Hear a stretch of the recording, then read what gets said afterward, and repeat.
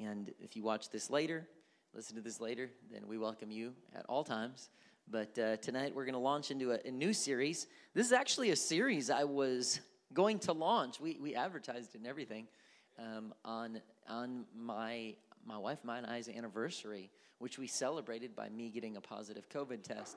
And so this series just like got bumped back, and then we went into the Christmas season. I just didn't feel the right time to do this, and then I felt it was right, and so we launched into it. I sent them this late last week or early this week. I don't even remember.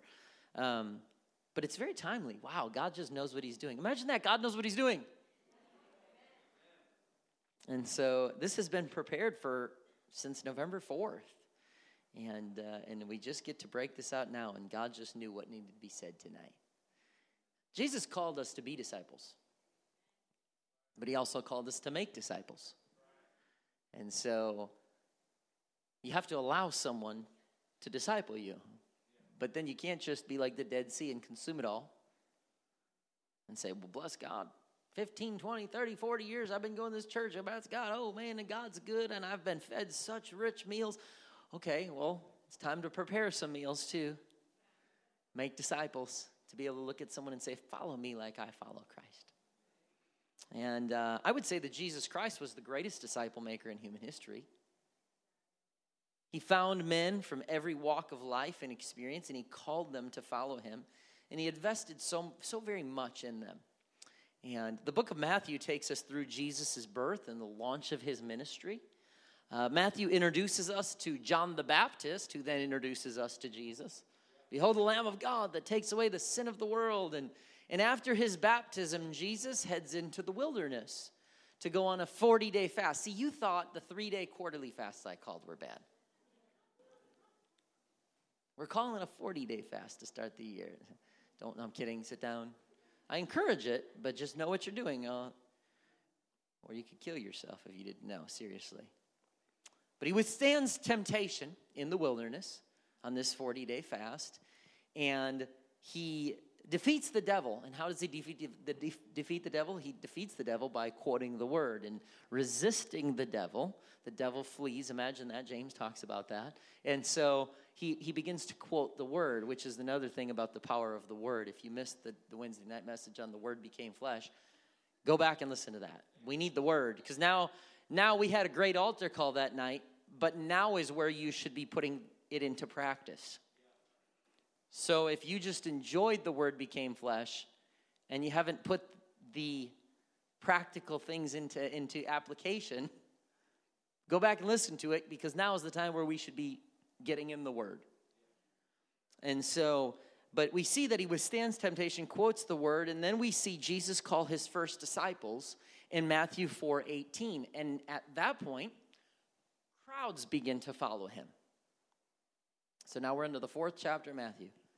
And as the crowds start following, one of the very first things we see Jesus start doing is teaching.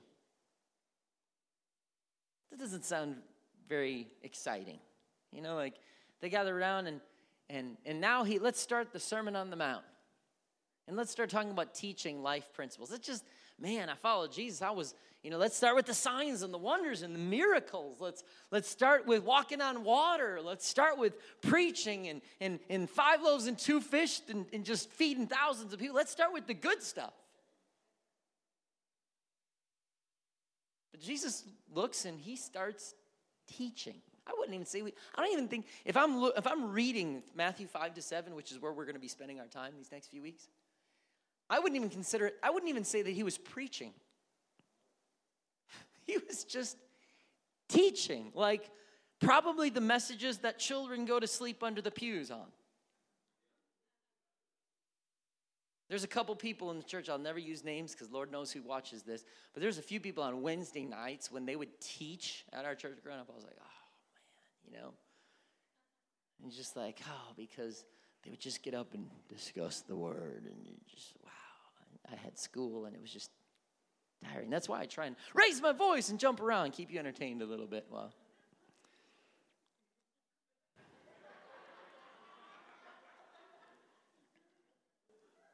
especially with the live stream, I'm competing against comfy couches and Smell of dinner in the other room for people that couldn't make it.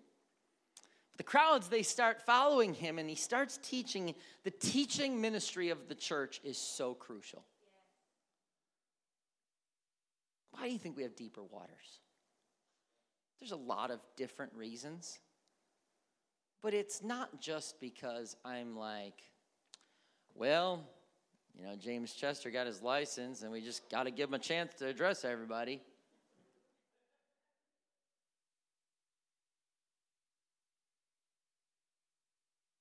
No. Because the things that he taught, he did a great job Sunday. If you missed it, if you're not listening and tuning in to Deeper Waters, you're missing it. But these are 20-minute segments that the kids are being taught downstairs, youth are being taught, adults are being taught. Just we dive deeper into a concept, a passage of Scripture, and so we look at that, and we dive deep. And even tonight, principles for life principles. There's times I'll raise my voice and preach, but a lot of times this is the teaching where we take this and we say, how do I develop into the man or woman that Jesus Christ is calling me to be? Sunday is awesome, and there's times where we're going to shout like we did a couple weeks ago. My voice still has not gotten back to normal from 2 Sundays ago when I shouted almost half my message. And there's times we'll do that, and then we'll respond at an altar, and we're encouraged, and whoa. But we can't have just the preaching without the teaching. And in churches across America, the challenge for pastors and leaders in every church denomination is, how do you accommodate the demands of current culture, who's used to just little 12-second video clips scrolling through news feeds, to where we have to address things in Scripture and present them in such a way that it will have an impact in society. Believe me, I could teach for 3 hours straight, and I know that you know that. But I know that, don't say amen, let's just move on. And I know that you know that, but that is not going to be effective in trying to reach a society that's not used to sitting and listening to a lecture for 3 hours. So how do we understand what the culture is, but yet still try to instill godly principles? Well, then we make services shorter, but then people can come in and out in 50 minutes. It's like a 3-credit class, 3 times a week, 50 minutes, you're in and out. But where's the teaching ministry? Because you got worship and you have preaching, but we need teaching, and so we're intentional here about what we do with the children on schedules, where they can have a taste of leading on Family Wednesday, and they can do a kids choir where they're sing, and they can be up here for portions of worship, and they have their own children's church where they can respond at an altar, and then they have Principles for Life for kids. Really, it's Kingdom Rock Academy, where they have structured life teaching for children, because we're intentional about the teaching ministry of the church. Where are we if we just always have great responses and encouragement without teaching? And so, Jesus, I feel like we're patterning ourselves after Jesus Christ, because Jesus was passionate about teaching. So here we go. He goes in Matthew 5, and it says, one day he saw the crowds gathering, and he went up to the mountainside, and he sat down. His disciples gathered around them, and he began to encourage them, preach to them, do signs, wonders, miracles. No, the first time that we're reading about these crowds gathering, it just happens at the end of chapter 4 of Matthew 4. We go into 5, and he says, all right, everybody sit down. I'm getting ready to teach. Getting ready to teach. And he launches into a lengthy discourse all about Christian living. Jesus was often called Rabbi, which is Hebrew. It's just my teacher. Rabbi, my teacher. And so teaching was so vital. He understood the value of teaching disciples, and that's why even at Refuge Church too, we emphasize be a Paul, pursue a Barnabas, train a Timothy, because there's expectations here. If you say, this is my church, I'm going to come here, you can only sit on a pew for so long before we start saying, hey, what are you passionate about? Why? Because we want you to serve. Because serving says, instead of that's a church I go to, it becomes my church. But it's not just serving internally. It's we want you to make disciples, to be able to come alongside someone. And I can't really make I'm not effective in making disciples standing in a pulpit. You look at the way Jesus made disciples. He did not say, follow me and I'll make you fishers of men. I'll meet you back here Sunday at 10 a.m. It was just travel and random daily conversations. And, hey, you see that tree? Hey, look at that field. What does that mean? Well, let me talk to you. Let me tell you. Sometimes that's 2 a.m. conversations. I'm struggling right now. Sometimes can I stop by your house? You want to grab a cup of coffee? I got some questions. I was reading the Bible. Hey, you got a second to text me back here? I've been looking into some, and I want to dive into this a little deeper. Making disciples. And so we want to see people make disciples. Be a disciple, make a disciple. And that's why teaching. You'll hear us say, Brother Randy Nelson on Sunday. We called him up because at our church we have structured levels of teaching. I hate to say levels because that insinuates higher and lower, but I'm just saying a depth. There is a Bible study that's 10 sessions long, one time a week for 45, 50 minutes. And we encourage every single person to go through it. It's not the doctrine of Refuge Church and Pentecostalism and being a member of the UPCI. It's not a catechism. It's simply, what does the Bible say about my life and God's plan for my life? And at the very least, at least you can get through it and go, okay, I know what this church teaches and preaches and why, because it's in Scripture. But then when you complete that, there's a 15-lesson course on now what? You get done with the Bible study, you've experienced salvation, God showed you things, you're like, what do I do now? And so there's lifestyle teaching, and there's 4 categories about the basics, church and family, and it talks about what people see. And there's things where it's broken into these categories where you go in and you say, okay, scripturally, how do I live an effective life for Jesus Christ moving forward? So if you're here or you're watching online and you have not yet completed a Bible study or that discipleship course, don't wait. We can work around your schedule. We have people that are trained and certified how to teach us. We recorded it. We could give you digital links. But yeah, you want to go through this because teaching is so crucial. The structured teaching and training from Scripture is actually where Jesus starts with his followers. They begin in Matthew 5 with what most people today know as the Sermon on the Mount. And more specifically, the very first part of Matthew 5, where the Sermon on the Mount starts, you got the Sermon on the Mount, and then the first part of the Sermon on the Mount is the Beatitudes. And now, chances are, if you've been around any religious circles at all, you've probably heard the terminology, the Beatitudes. But I think a lot of people, if we say, well, what's the Beatitudes? Can you quote them? What are they? What do they mean? Sometimes we're like, Jesus spoke them? I'm not really sure. Well, this is where he starts. The Sermon on the Mount starts, calls the people together, and he starts to teach them. And he starts on the Sermon on the Mount. He starts with the Beatitudes. Now, the Sermon on the Mount is the longest continuous discourse of Jesus found in the entire New Testament. That's interesting. The longest discourse from Christ in the New Testament, right here. It's his first recorded message to followers in the Gospels. It's filled with principles for life, specifically for Christian living. Just a few things we're going to look at over the next several weeks. Anger, adultery, divorce, vows, revenge, loving enemies, giving to the needy, prayer and the Lord's Prayer, money and possessions, worrying, judging, bearing fruit, and building solid foundations. I would say that is the epitome of principles for life. And that's where Jesus starts with his followers.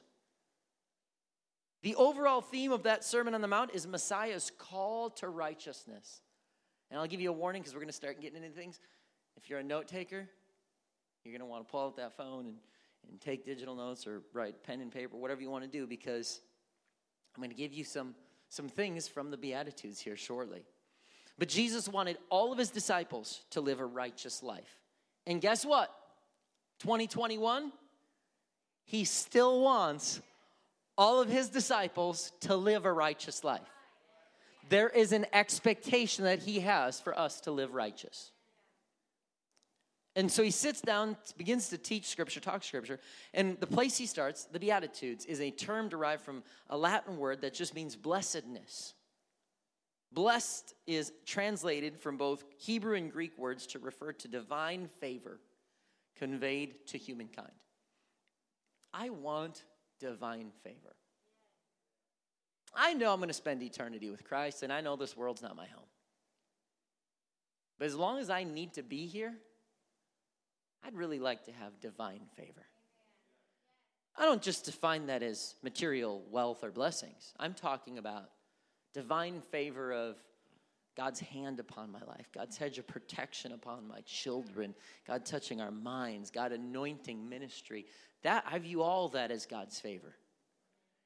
And so the formal utterance, happy is or blessed is a common declaration. We find it in Psalms 26 times, Proverbs 8 times. Happy is, blessed is. There's principles of life there. These are beatitudes that are pronounced upon a person who is living righteous or having faith or putting hope in God. They are signs of life in proximity to Yahweh and in the love and favor of God. So let's look at where he starts. And he starts to give these beatitudes. Everybody sit down. I've called you now. The crowds have gathered. Here's where we're starting. I'm going to teach you some things before we do anything else, is what he says. And he starts. God blesses, I know, so if you know this is going to irritate you because I'm reading New Living Translation. God blesses those who are poor and realize their need for him, for the kingdom of God is theirs. That's an interesting opening line. In many periods of world history, including our own, the gospel has spread fastest among those who had the fewest possessions.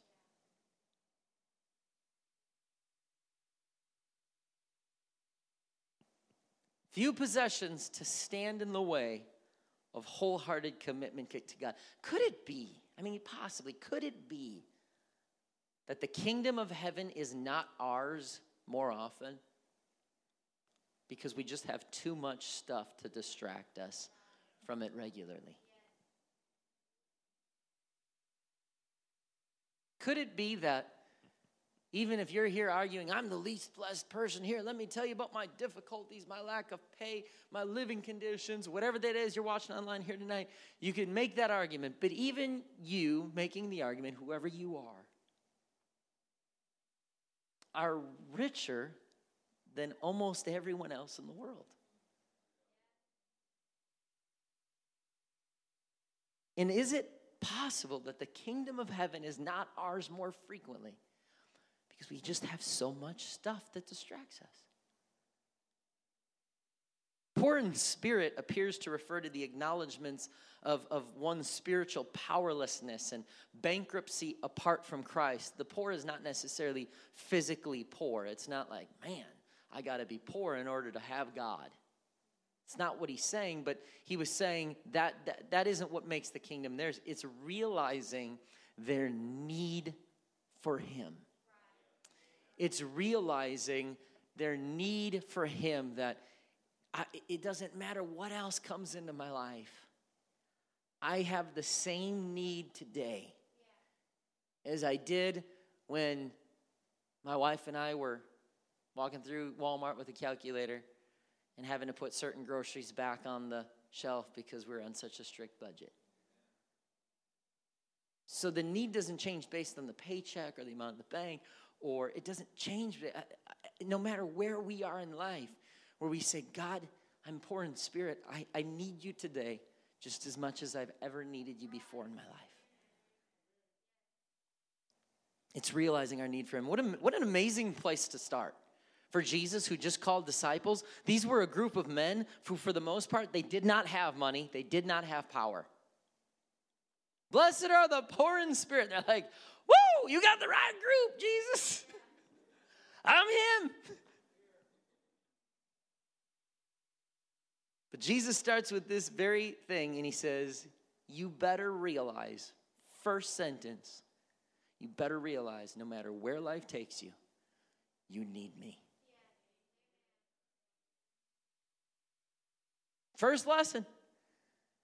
I'm getting ready to teach the lengthiest discord in the whole New Testament. But no matter where we go, the poor in spirit, you better realize you need me.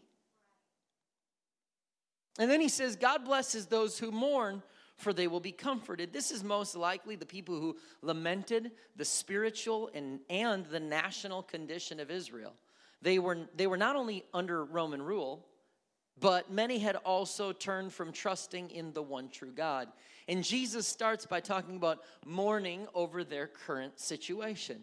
But then he tells them, hey, but you'll be comforted. Well, how? Guess how? How are you going to be comforted? You're mourning now, but you will be comforted. How? Well, in John 14, Jesus tells his disciples, you're going to be comforted by the Comforter, which is to say, John 14:26, which is to say the Holy Ghost. He identifies the Holy Ghost as the Comforter.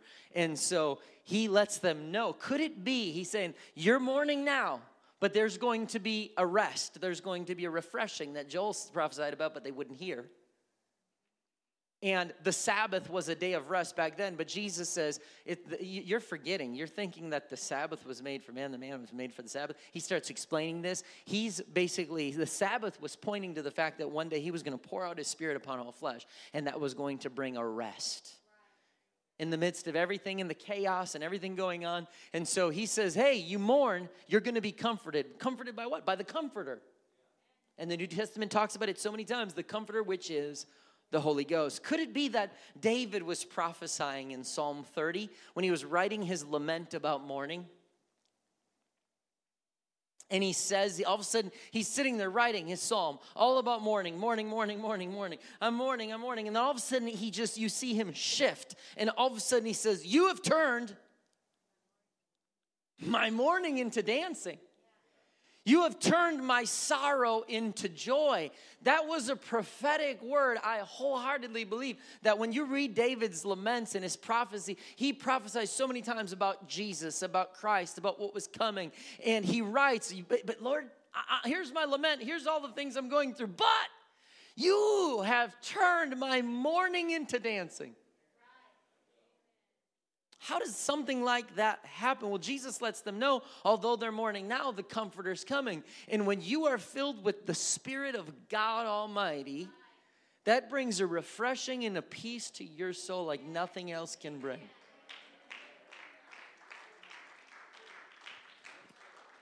And then he says to them, God blesses those who are humble, for they will inherit the whole earth. This is a direct quote from David in Psalm 37:11. Jesus wasn't coming doing anything different. That the law, the writings, the prophets, here's one thing you will need to understand is the whole book hinges on Jesus Christ. That's why sometimes people, Pentecostals, you're Jesus only. I'm like, no, I'm Jesus everything. Just because the scripture is Jesus everything.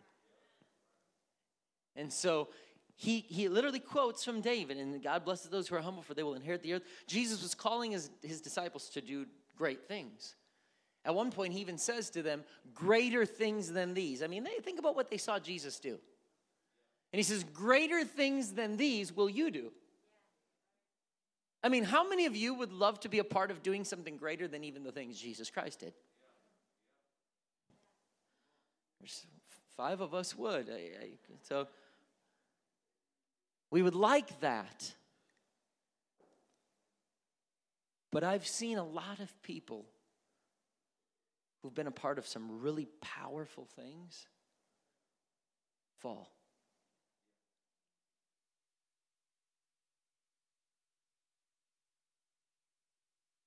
Because if you've done anything in ministry at all, whether it's teaching children, preaching, teaching a Bible study, singing a song, where you have felt the anointing of God. That moment where you're saying something and you feel something supernatural just begin to surge through you.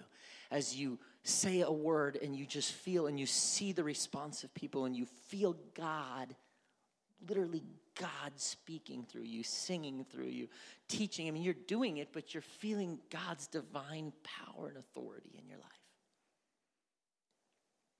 That if we're not careful, we start to think, look at what what I did, all the miracles that I've done. I've prayed thousands of people through to the Holy Ghost. I have preached this. I have done this. I have done that. And Jesus is looking at his disciples, greater things than these that you're getting ready to do, but just remember,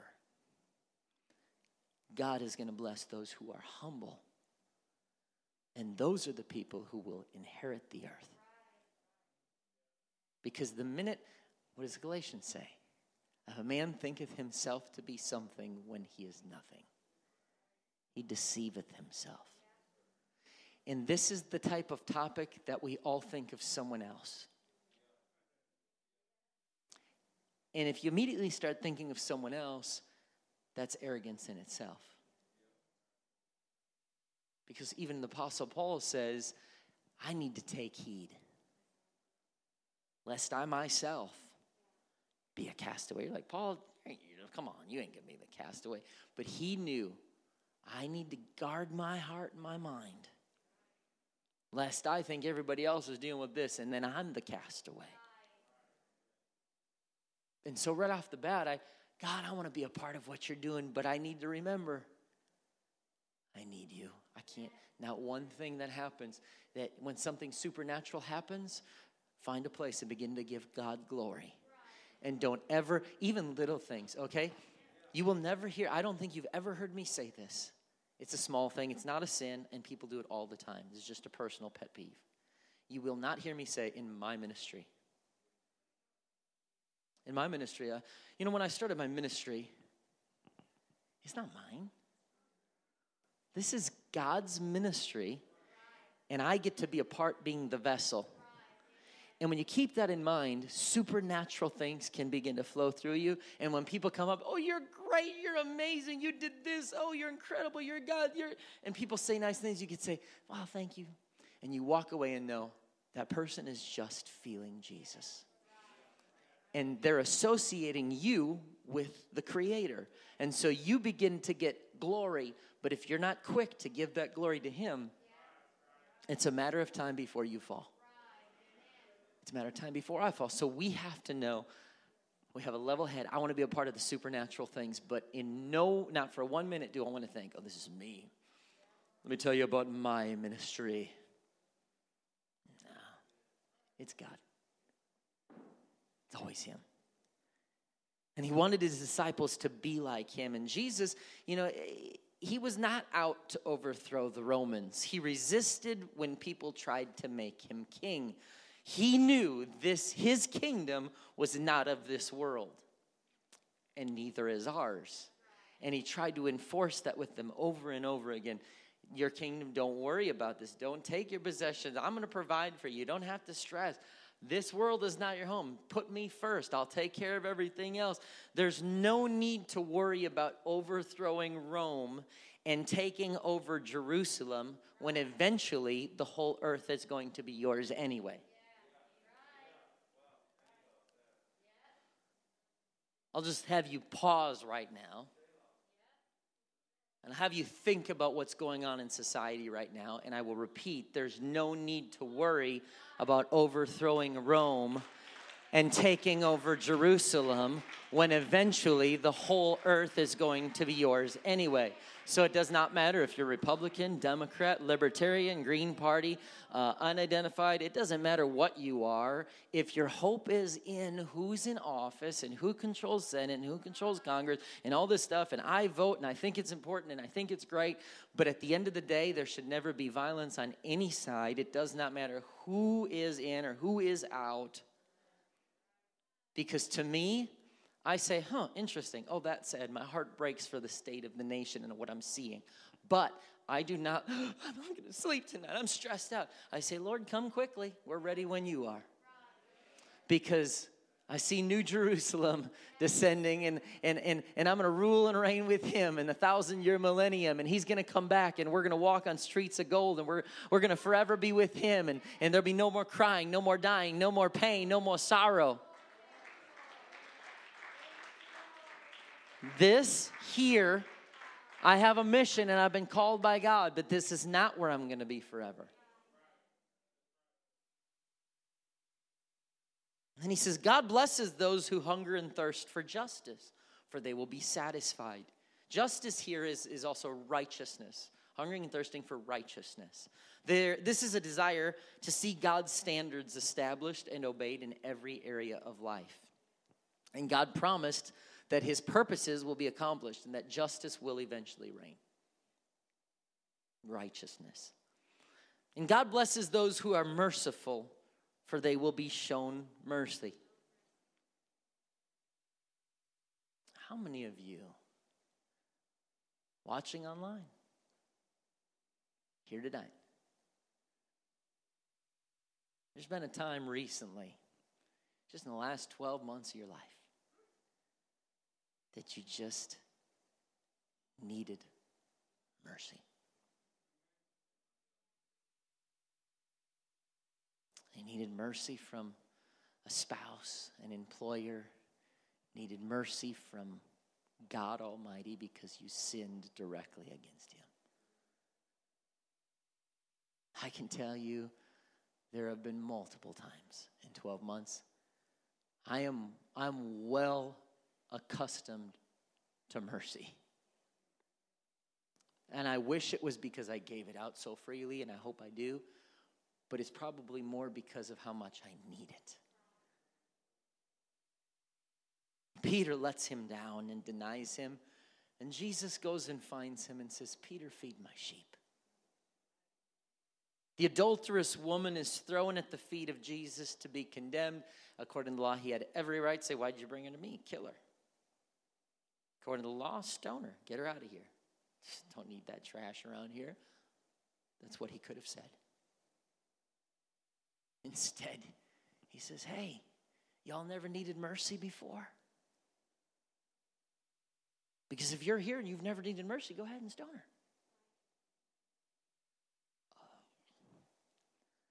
Woman, where's your accusers? Stand up. Go and sin no more.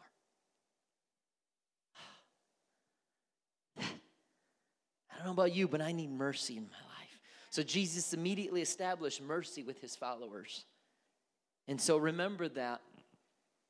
Remember how freely you give mercy, because I guarantee you there will be a time in your life over these next 12 months you're going to need it. He says, God blesses those whose hearts are pure, for they will see God. I always find that interesting, because when he goes to Nicodemus, he says, in order to enter the kingdom of God, you have to be, John 3:5, born of the water and born of the Spirit. Now, I find it so interesting. In order to enter the kingdom, you have to be born of water and Spirit. Hebrews 12:14 says, pursuing holiness and righteousness without which no man shall see the Lord. And this says, the pure in heart will see God. Could it be that there's a bare minimum for getting in, but there's a level of expectation and consecration that brings a different depth in eternity and where we see God? And it sounds like it's, to me, this is just me. When I read enter in versus see God, that's deeper. I don't want to be a believer that's just filled with the Spirit and baptized in Jesus' name. I want to pursue holiness, internal and external. I'm not looking around to see, well, does this really matter? Is that really a heaven or hell issue? And you think this is, and I don't really see that. I say, my God, I want my whole life to reflect you. And if there's ever something that's even questionable, I'm always going to err on the side of caution. And God, I want to make sure my heart is pure. I want to make sure that my mind is pure. You see, purity in heart refers to moral uprightness, not just ritual cleansing. The Pharisees were experts at ritual cleansing. Jesus was trying to shift the viewpoint of sin and worship. He wanted the followers to know sin is a heart issue. It's not just you killed the wrong animal on the wrong day. You mixed the two threads of a garment. You came in on the 6th day, or the baby was circumcised on the 9th day instead of the 8th day. And like he was trying to see like the law was needed, and it pointed to the fact that wow, even in spite of these 613 commandments, we need a savior because we still keep failing. We still keep messing up. And so that's where he says the law points to. He says, I didn't come to destroy the law. I came to fulfill the law. The law, all these thousands of years has been pointing to this moment. I am here to fulfill the law. But let's start by talking about not the letter of the law, but let's start by talking about the heart. And we're going to talk about that more next week. And he continues, and we're going to expound on this. But he wasn't just talking about washing your hands 7 times a day, which we do right now.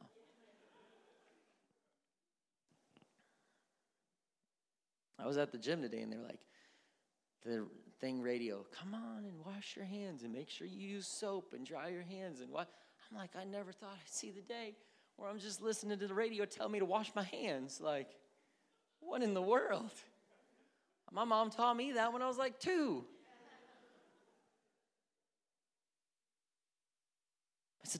Don't let the things get in our heart. That's why eventually he talks to us about adultery being a heart issue. That's why later he says, the Pharisees, you're whitewashed sepulchres. What does that mean? You look great on the outside, but underneath the surface, you're messed up. Do you want to see God? Does anybody online or here, do you want to see God? I want to see him. Then he tells us, guard your heart. Guard your heart. Scripture tells us out of the heart that flows the issues of life. Whether or not we see God, hear me. Whether or not we see God is going to be determined by this. What we allow into our hearts.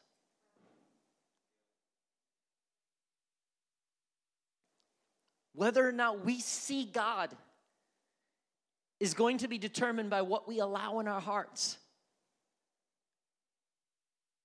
And so he says, God blesses those who work for peace, for they will be called the children of God. See, one of Jesus' disciples that he called was a zealot. Well, this teaching may have targeted the zealots, because these were Jewish revolutionaries who advanced and who advocated the overthrow of Roman domination through violent resistance. But Jesus shows up and lets them know Messiah's kingdom is going to be established by other means. That's not the route we're taking. We see Jesus later remind Peter of this when they come to get Peter's like, oh.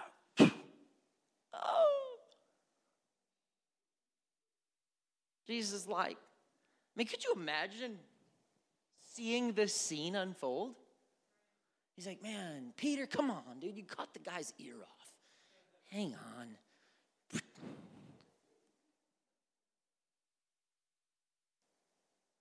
Could you imagine seeing that? Boy, does that send a message that pulling a sword and going to battle is not his plan. Why? Because this earth is not the end goal. He wanted us believers to establish, hear me, to establish his spiritual kingdom by spiritual force, not by physical force. Even today, do I vote? Absolutely. Do I say that someone should protest peacefully? You're right. Praise God. You live in a free country. Am I going to storm somewhere and hurt people and go into dangerous situations no matter who's in office? Never. Because to me, this is not the end goal. This is not where I'm going to be forever. And I know God rises up and God sits down. And so I read this as I prepare this. I said, man, the timing of this message. Jesus is quick to let us know there's going to be persecution. He goes through all these Beatitudes and he brings it to a close by verse 10. He says, God blesses those who are persecuted for doing right, for the kingdom of God is theirs. Kingdom of heaven is theirs. And I wonder how many of us say, hey, guys, I just wanted to see who's going to sign on the dotted line tonight to be a part of this because we're going to keep advancing the kingdom, but persecution starts next Friday.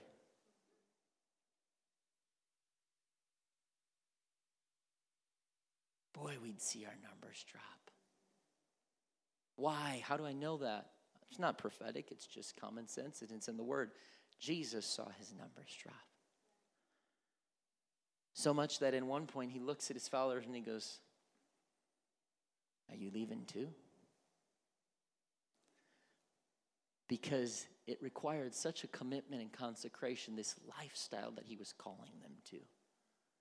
It was not just picking up loaves and fish and 12 baskets left over and walking on water. It was not just, it was persecuted by all men for my name's sake. You'll be hated by family. He starts to lay all these things out. He's like, all right, so that's the lesson for today. Let's keep going. And they're like, I have a question. My mom wants to know if I can be the greatest in the kingdom of heaven. I mean, Jesus was just talking about how he had to go to the road to Calvary and get crucified. And they're like, I got a question about my boys. Can these guys sit on your right and left hand? They'd be the greatest in the kingdom of heaven. The Lord's like, you don't even know what you're asking for. You don't even know what you're asking for. Because then he says here, right in the beginning, God blesses those who are persecuted for doing right. See, it hadn't really started yet, so they're like, all right, sounds good. Kind of like if we're still around for some persecution, we can sit and listen to a message like this and say, yeah, no, amen, amen. But are we still here if the persecution starts? Jesus was trying to prepare them for what was on the horizon. We don't know what's on the horizon. And he goes on, he says, hey, blessed are the people who are persecuted. God blesses you when people mock you and persecute you and lie about you and say all sorts of evil things because you're my followers. Anybody ever had anyone say anything ugly or demeaning to you for your lifestyle commitment or consecration? Raise your hand if you have ever had someone question you for what you believe, what you wear, where you go, how often you go to church, what you give, the ministries you serve in. Take a look around.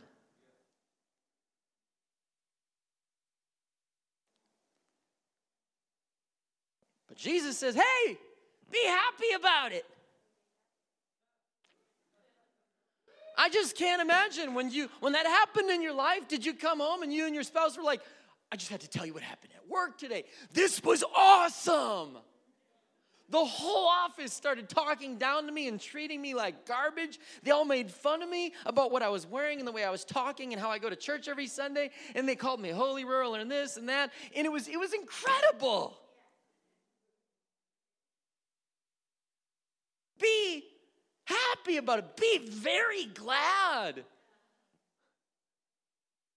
I mean, if this is the first message of the group, I wonder if they're like,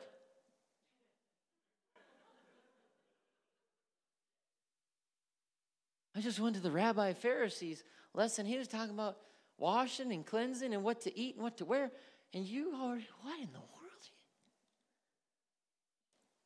I don't think they took attendance that day. But if I was a betting man, the average attendance for the next service was way down.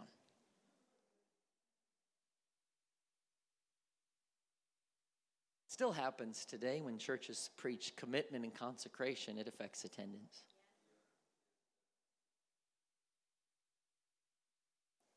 He says, remember the ancient prophets were persecuted in the same way.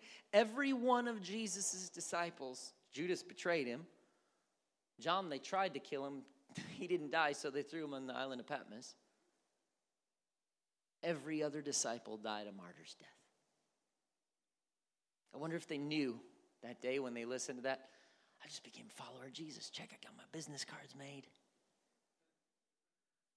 Poor Peter, he had to have a second business. He finally got his Simon ones made, and then they had, and then now his name's Peter. You'll get that joke later. My daughter says my jokes are getting worse as I get older.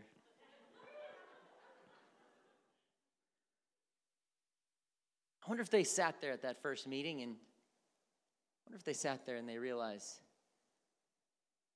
he's going to be filleted alive? He's going to be beheaded, beat to death with a club, crucified upside down, dragged to death, spear thrown through him, stoned. Man, there's a price to pay. But Jesus points out that their reward is not here. It's eternal. And maybe that's why he says, you don't know what you're asking when you're asking about a place of power in heaven. Because these guys were so special. Their names, they're going to be engraved in the walls. They're going to have a special place. But he reminds them, you're going to be persecuted. It's been that way. Babies were killed in Egypt in the Old Testament. They were killed again in the Gospels by Herod. Prophets were murdered in the Old Testament. Apostles were killed in the New Testament. And people are still being killed today in other countries for their faith. Ungodly leaders led nations back then, and we still have plenty of ungodly leaders in our world today. It's not like there's an ungodly leader here and there and there and there and there. Really, I still have not yet heard about a lot of ungodly leaders worse than Herod when you study history. And so he says, don't worry about the persecution. The reward's on the horizon. And it's more than this world could ever offer. So right after, as I close here tonight, right after Jesus calls his disciples to follow him, he starts with the Beatitudes, life principles of the Sermon on the Mount that will continue next week. He starts with instructions on living a blessed life. And from what he lays out, I'm going to show you the 8 things as we recap. Number 1,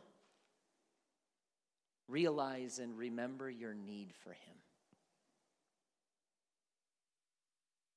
And if I go too fast as I wrap this up and we close out, just email in. You can, if you have my contact information, great. If not, you can email info@refugechurchonline.com and we'll just send you the slides. But realize and remember your need for him. This is the recap of what he started with. The second thing,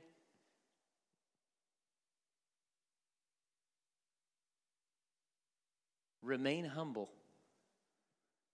as God uses you and flows through you. It's his goal. He wants greater things you to do than he did. He wants that. If you want to inherit the earth, remain humble as he flows through you. Next, he says, in times of mourning, find comfort in the Holy Ghost. Anyone go through 2020? Was there ever a moment of mourning in your life?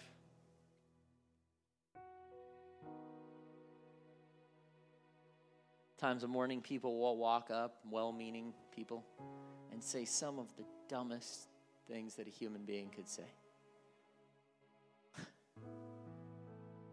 You just have to smile. Thank you for that. In your mind, you're like, I think my hands would fit around their throat. Sometimes the only peace and comfort can just be the Holy Ghost.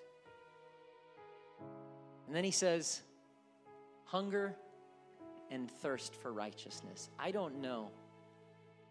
I think there's room for improvement for all of us in this one. Are we righteous people? I think some of us will be like, yeah, do we want righteousness? Yeah. You want to be a righteous church? Yeah.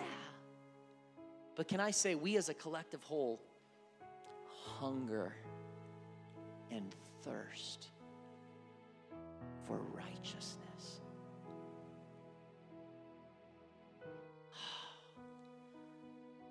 I want to hunger and thirst for righteousness. And then he says, hey, you better err on the side of mercy, because one day you're going to need it.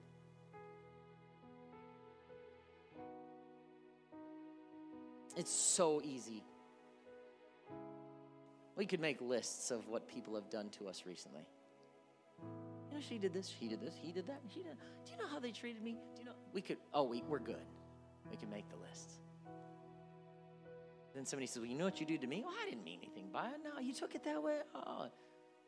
In other words, what are we saying? Please give me mercy. I'm not going to give it to you, but I'm asking you to give it to me.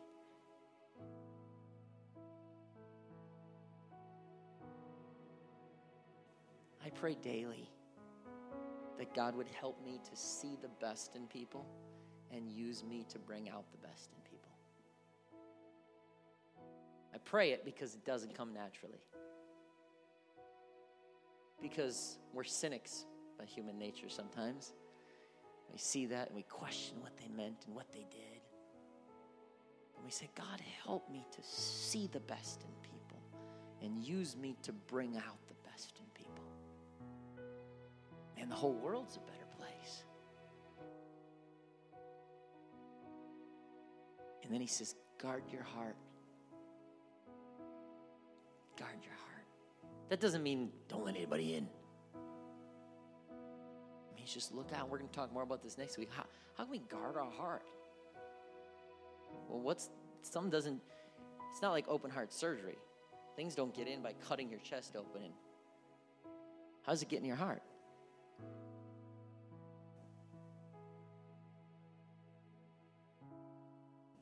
Cover my brain, Lord. Guard my heart.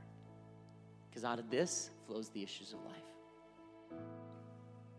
And he says, work for peace in the physical realm and attack in the spiritual realm. Church, the way again, you want to do a peaceful protest, fine, go do it. I'm not talking against, for any of that. What I'm saying is, you want to make an internal difference. You want to go hold a sign somewhere, fine. But that's not where the eternal difference is going to happen. It's going to be where you say, I'm going to enter into the spiritual realm, and I'm going to go into places where I begin to take authority in the name of Jesus. I begin to develop my prayer life. I begin to just daily that God will know who I am, and I will find power. Well, then they see the believers, they just try to go cast out demons, do all this, and they say, hey, this kind comes not out but by prayer and fasting. So we want to have that kind of authority where we can say that I'm in the physical realm. No. That's not where I'm attacking. I'm going to the spiritual realm. But in order to do that, I have to be a person of prayer and fasting. And then lastly, he says, when persecution comes, what you need to remember, this world is not our home. This world is not our home. We always want to say, well, God will provide, and God will deliver, and God will do this, and God will do that. Look at Hebrews 11, and they are the hall of faith, and this person went to here, and that person went to there, and this person went to there. And you know what? When you read through the rest of the chapter, it tells you about a whole bunch of people, too, that did not get to experience, that did not get to see, that God did not deliver. So Peter, James, John, Andrew, Bartholomew, did God let them down? No way. It's just that we get so consumed with the earthly things that we forget. If God chooses to have me be gone today, then you know what? Cry a little bit at the funeral, but at the end of the day, get back and say, I got to do something. God's called me to do this. I was just at the funeral. My brother Robert Homan, pastor, we had the funeral in Rolla. He was on our North American Missions Committee and just died. And Brother Parkey got up and said something so profound. He said, God spoke to me and said, this is a soldier of the Lord. And what do we do with soldiers? And some of you, James, you've served. You know this better than anybody. You honor the fallen, comfort the family, and continue fighting. And if we're in the army of the Lord, a funeral, you honor the fallen, you comfort the family, and you continue the fight. Why? I can take Paul says, comfort one another with these words. What words? That this isn't the last time you're going to see this person. This world's not my home. No doubt we just went through 8 different things that he gave at these Beatitudes. I invite you to stand to your feet. Chances are you don't remember all 8 things. Chances are all 8 things did not speak to you. But as we begin to approach an altar, Brother Jim, he'll just kind of cycle through those 8 things again. And there's probably 1 or 2 or 3 of them that really impacted, pulled at your heartstrings. You felt the conviction of God. You felt something where God just kind of was dealing with you on that thing. And just begin to find a place to pray and talk to God about whatever that thing is. Because we're getting ready. Hey, you want to follow me? You want to be used to me? Here's where we're going to start. And I believe God is speaking the same thing to his church tonight as we find a place to pray.